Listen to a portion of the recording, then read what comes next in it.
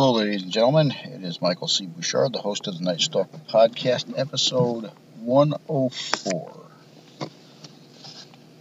Today we're going to talk about abstract thoughts. As a matter of fact, I'm looking at a book called My Abstract Thoughts. And let's see what it has to say in the introduction.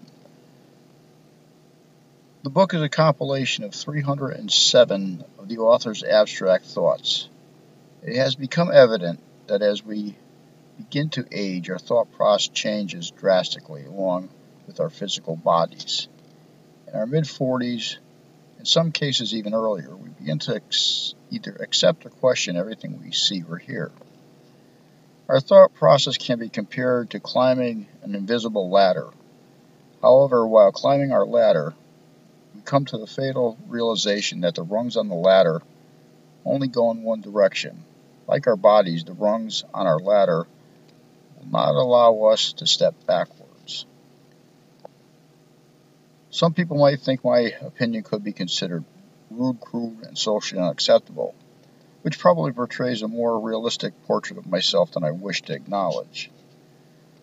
This fact within itself would certainly explain why I don't put on a business suit in the morning, or why there isn't a brilliant political career anywhere in my near future. When I was a young man, I would listen to Bob Dylan on the radio.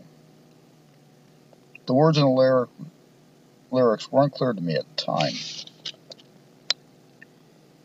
It was an epiphany of some sorts when I sat down and listened to the same Bob Dylan vinyl record album in my 50s. I realized that the same lyrics suddenly became quite clear to me. I must admit, even today, in some respect, I have no clue what the hell he was ever talking about. Although lyrics to Dylan's songs hadn't changed over the years, they become an excellent comparison of hearing, listening, and life experiences. My understanding of the lyrics may have come from either one or two things: pitch modification brought on by old age, or an accumulation of life experiences making the songs more understandable. Abstract thoughts result from comparison and evaluations between physical observation and already known facts, distorted by the infusion of one's personal beliefs. Hence, abstract thoughts are merely concepts and ideas which have not yet solidified into reality. I started making these type of comparisons at a young age for some unknown reason. The comparisons have continued throughout my life, and with a note, they still do. Regardless of why, most metaphors, phrases, or sentences have a specific message, but within these messages themselves are an indirect connotation in opposition to the initial message intended and its intended meaning. Let's take, for example, the word time. What is time? We cannot go back in time, nor can we go forward in time. Therefore, we are always in the now.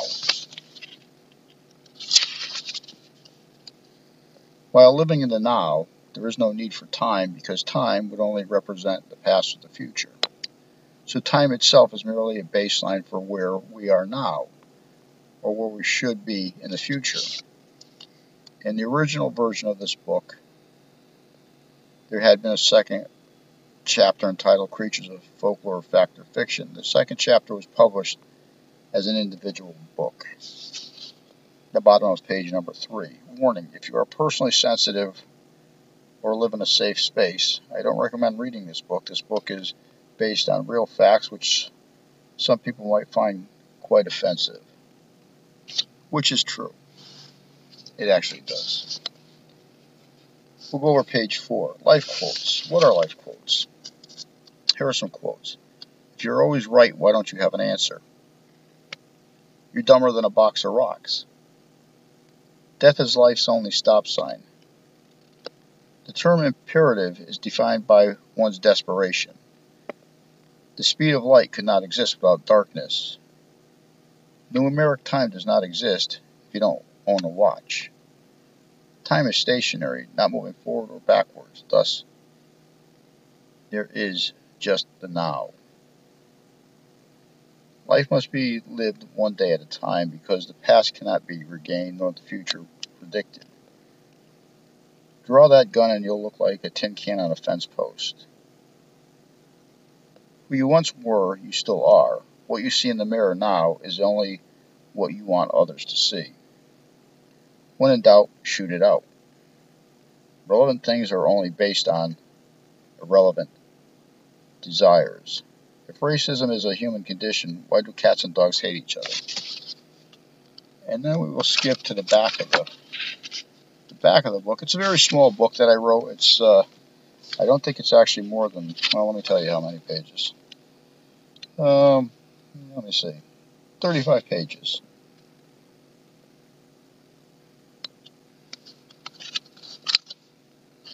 Space Invaders. Let's go over it. We'll do this the Red Dawn and Space Invaders. The pandemic was unlike any kind of invasion the world has ever seen in modern times. The enemy hadn't parachuted out of a plane or entered the Earth's orbit in a spaceship. The enemy was invisible and undetectable, rapidly spreading the virus throughout the world. The effects were swift and devastating. The casualties fell in every global area of the globe, unlike conventional warfare. The question is, how can you hunt, track down, and shoot an enemy you can't see? The answer is, you can't. The enemy does not fear a gun and cannot be stopped by a speeding bullet. Let me preface my first statement by saying I'm a Second Amendment advocate. But, however, how do I support 8 million people running out to buy guns and all the ammunition on the shelves every time they believe an apocalyptic event is going to occur? What scares me the most is the same people running out to buy guns and ammunition are the same idiots scavenging and hoarding toilet paper and paper towels in the store. These are the same people who look down the gun barrel to see if the gun is loaded.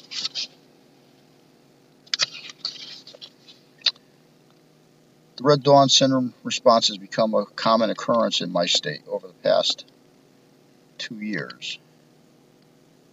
Even as a gun enthusiast, I don't think it is reasonable or responsible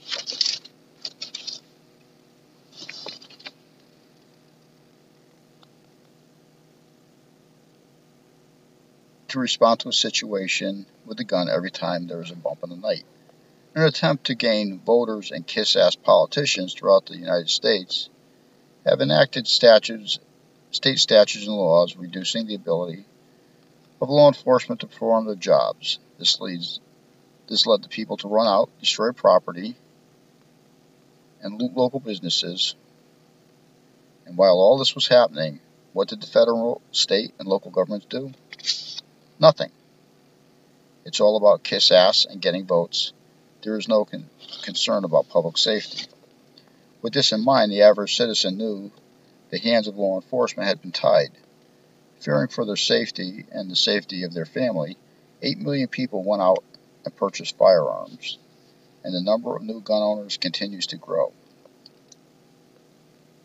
This failure to act by the government and politicians turned around and bit the gun owner politicians right in the ass.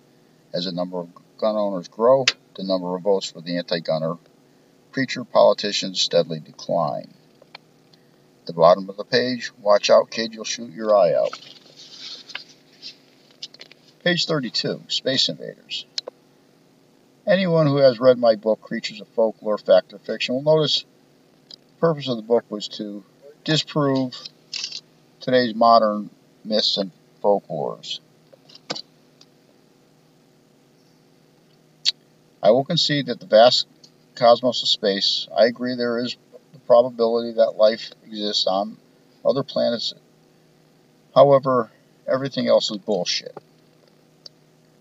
Imagine if you were an alien life form from another planet sent to the Earth to study the human race. Imagine their surprise when they visited the White House and mistakenly took it for an insane asylum and wondered why men are using the ladies' room, why men are using ladies' rooms, but on the other hand, note how hard would it be to take over a planet where men are wearing dresses and using hand lotion. Do you think after being on Earth for a few days, an alien from another world would be thinking about how to take over the planet? Hell no. Their alien asses would be running for the spaceship while spraying themselves with antibacterial, moral, and ethical spray. Talk about hitting the ground running. The spaceship would be in warp drive before it even left the atmosphere.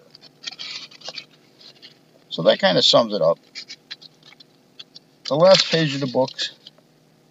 Now let's do this one. What the hell have we learned through all of this? What have these events taught us? Objective number 1. When you see the train coming down the track, don't try jumping off the track after the train runs you over. My first thought was to be prepared and expect the unexpected, but in this case, most people hadn't learned anything. When the shit hit the fan, it was every man for himself. In today's society, with men worrying more about what body lotions to use, rather than hard work, while others struggling about which designer dress they should be wearing, bring me to the conclusion that we're fucking doomed. And anyone under the illusion that the coronavirus was a result of a natural occurrence should have paid more attention in their high school biology class. The worst tragedy teaches the best lessons. Some people need to start looking and seeing what's occurring in the world rather than listening to the propaganda, the media, and social media, which the social media are trying to sell them. I hope after the pandemic has left us, we as a people have learned some other lessons. Let's be more logistic in our actions. And when a critical incident occurs, before we react to our selfishness and self-induced panic, we should think about others. We need to slow down and use some common sense and extend courtesy and compassion to others and not blame things on people because of their color, of their skin, their race, religion, or any other thing that may have to do with nothing the situation is involved in. Maybe we should have learned something from our grandparents of the greater generation. United as people, we have a game plan. Stay safe and healthy, and when in doubt, run like hell. The end. So, with that being said, after 13 minutes, those are some interesting thoughts you might want to reflect on. I have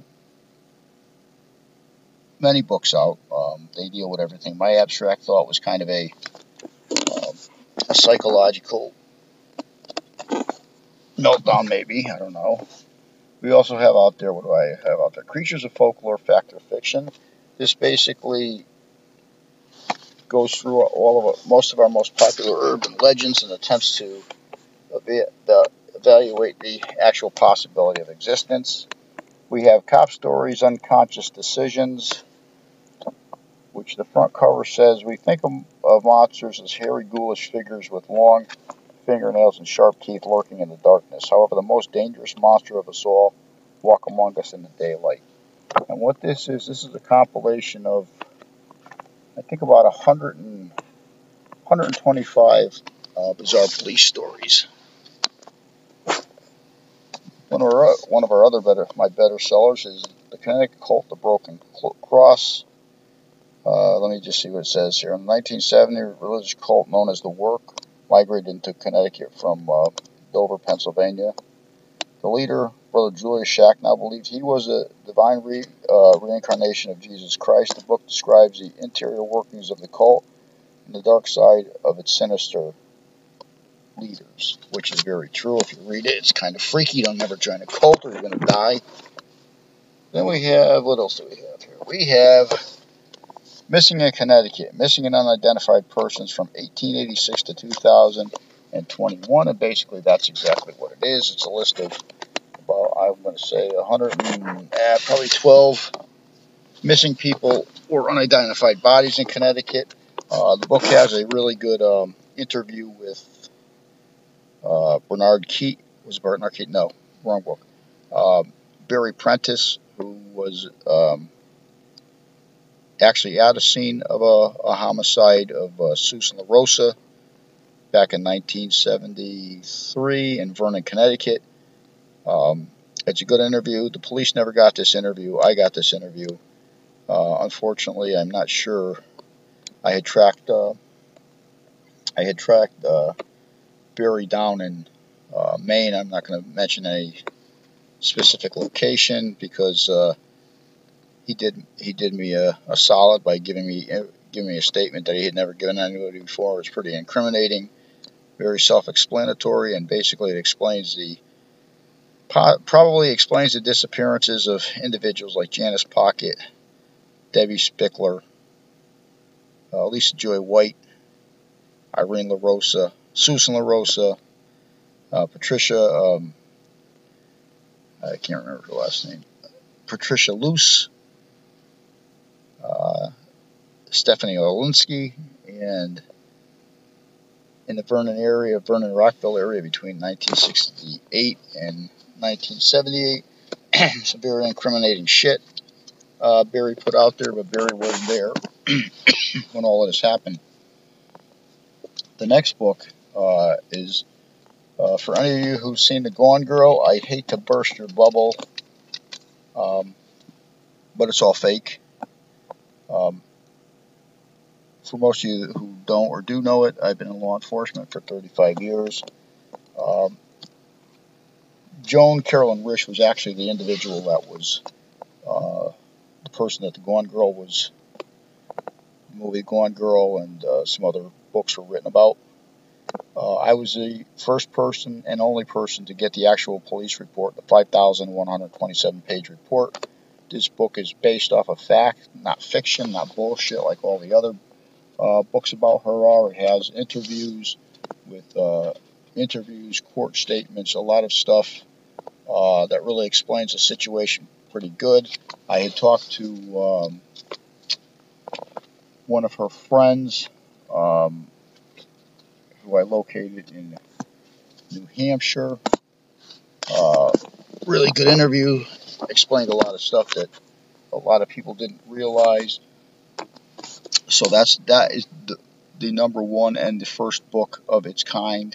All these books can be found on Amazon, and that book is called The Disappearance of Joan Carolyn Risch, case number 6162, and that occurred in Lincoln, Massachusetts, October 24, 61. My last book that's out, well, I have other books out there, but one of the last books is The Search for Dennis Lloyd Martin, which is Dennis Lloyd Martin was one of the biggest search and rescue attempts in the Smoky Mountain National Park, June 14, 1969.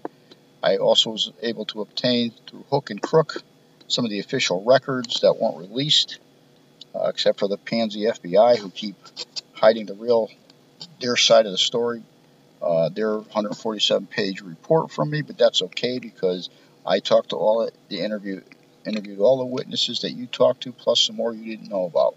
So I have some really interesting interviews. One interview they did not get, which I got, was to speak with Bernard Keat. It was his first interview after almost 50 years, and it was his last interview. Bernard explained a lot of things to me that the FBI did not want you to know, what the FBI did not want the Martin family to know, but it explains a lot. It also goes over the conspiracy theories of the suicide of Special Agent John Reich, who Okay, sorry for the interruption. I just had so barged in like usual. Uh, Jim Reich was the lead field agent on the scene of the Dennis Lloyd Martin case at the time. He was not the OIC at that time. That was uh, Agent Estel. Unfortunately, there has been a lot of conspiracy theories online about James Reich's suicide, which is all bullshit. I actually interviewed his son. I learned a lot of stuff about him. A lot of things about the suicide note I did not put in the book because it is not your business. I know it, but it's personal business. It should not be any of our businesses. All I can tell you is that James Reich, as in his career as an FBI agent, worked on some of the biggest cases that there were, which included Mississippi burning, that case with the civil rights workers, uh, the Brinks armored car robbery in 1950, Steve Blonsky Union President's homicide in Pennsylvania. So James Reich by no means uh, by no means committed suicide because of guilt he felt over anything that happened at the Dennis Lloyd Martin search. Dennis Lloyd Martin was never found, unfortunately. I spoke with some of the key people there, actually. Dwight McCarter, who was the lead ranger and who had worked there at the time. Spoke with Dennis Martin's mother. So the book, although lot smaller than the Carolyn Risch book, it is full with information that most people don't know, and at worst, it is filled with accurate information. Any of you who notice that the books that I do on disappearances, they are based on actual police reports and actual interviews I do. I do not subscribe to using online information because, quite honestly, it's all bullshit. It's bolstered with information that's inaccurate. The interviews are done by people that aren't experienced interviewers, and they do not ask the right questions or go in the right direction most of the time. So, therefore, if you are looking for information on Carolyn Risch or Dennis Lloyd Martin, I would suggest you picking up one of my books on Amazon. I sell my books cheap. I don't put them out there expensive like some other people do. Not that I'm going to say Missing 411. A lot of money for witch doctor stuff. Um, Let me just preface: I fight with a lot of people like George Knapp, who to this day insists that Robert Lazar, the individual that exposed Area 51, actually worked on Spaceship. Bullshit. He was a hoax. The whole thing was a hoax. It's the only reason George Knapp is working that theme is because it brought him from a TV anchor man into a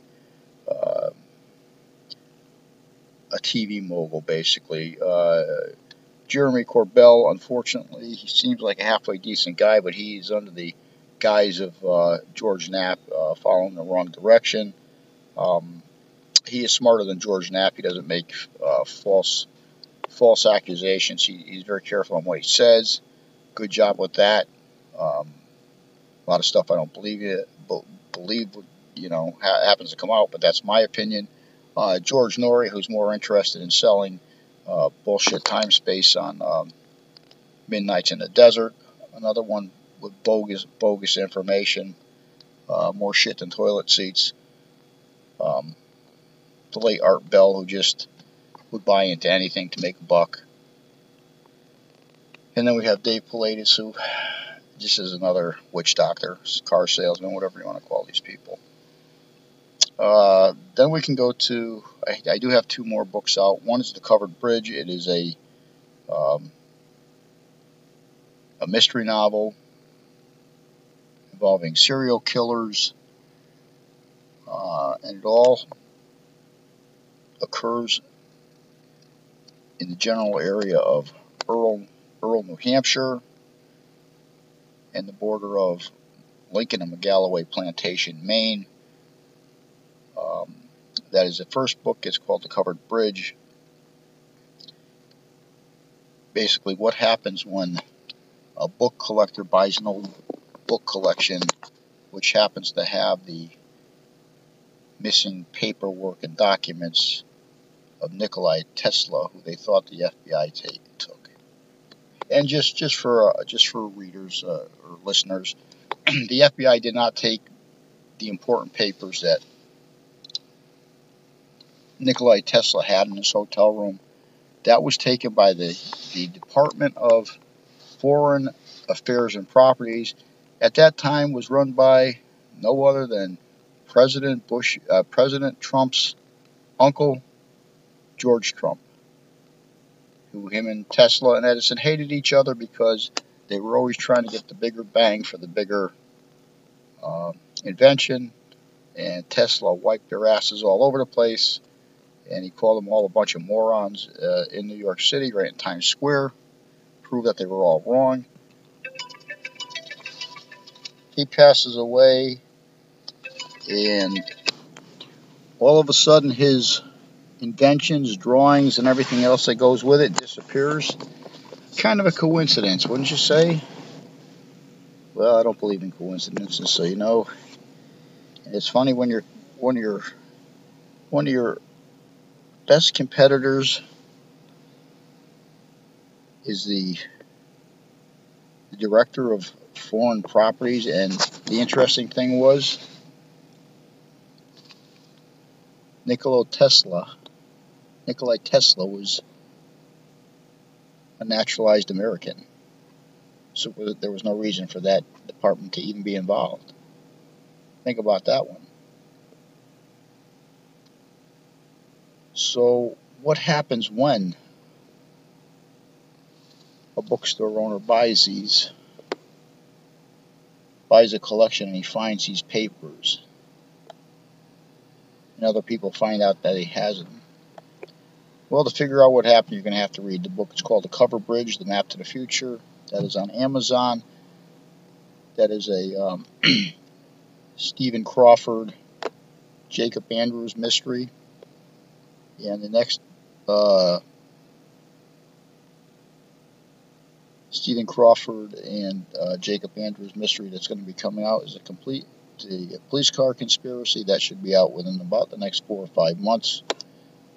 Probably the summer of 2022, and it will involve our same two characters chasing down bank robbers, the Canadian Mafia, moonshiners,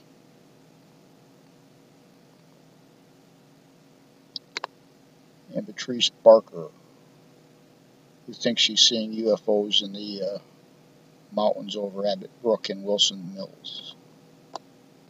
Until then, this is episode 104 of Night Stalker series on Anchor Radio. This is Michael C. Bouchard, the host.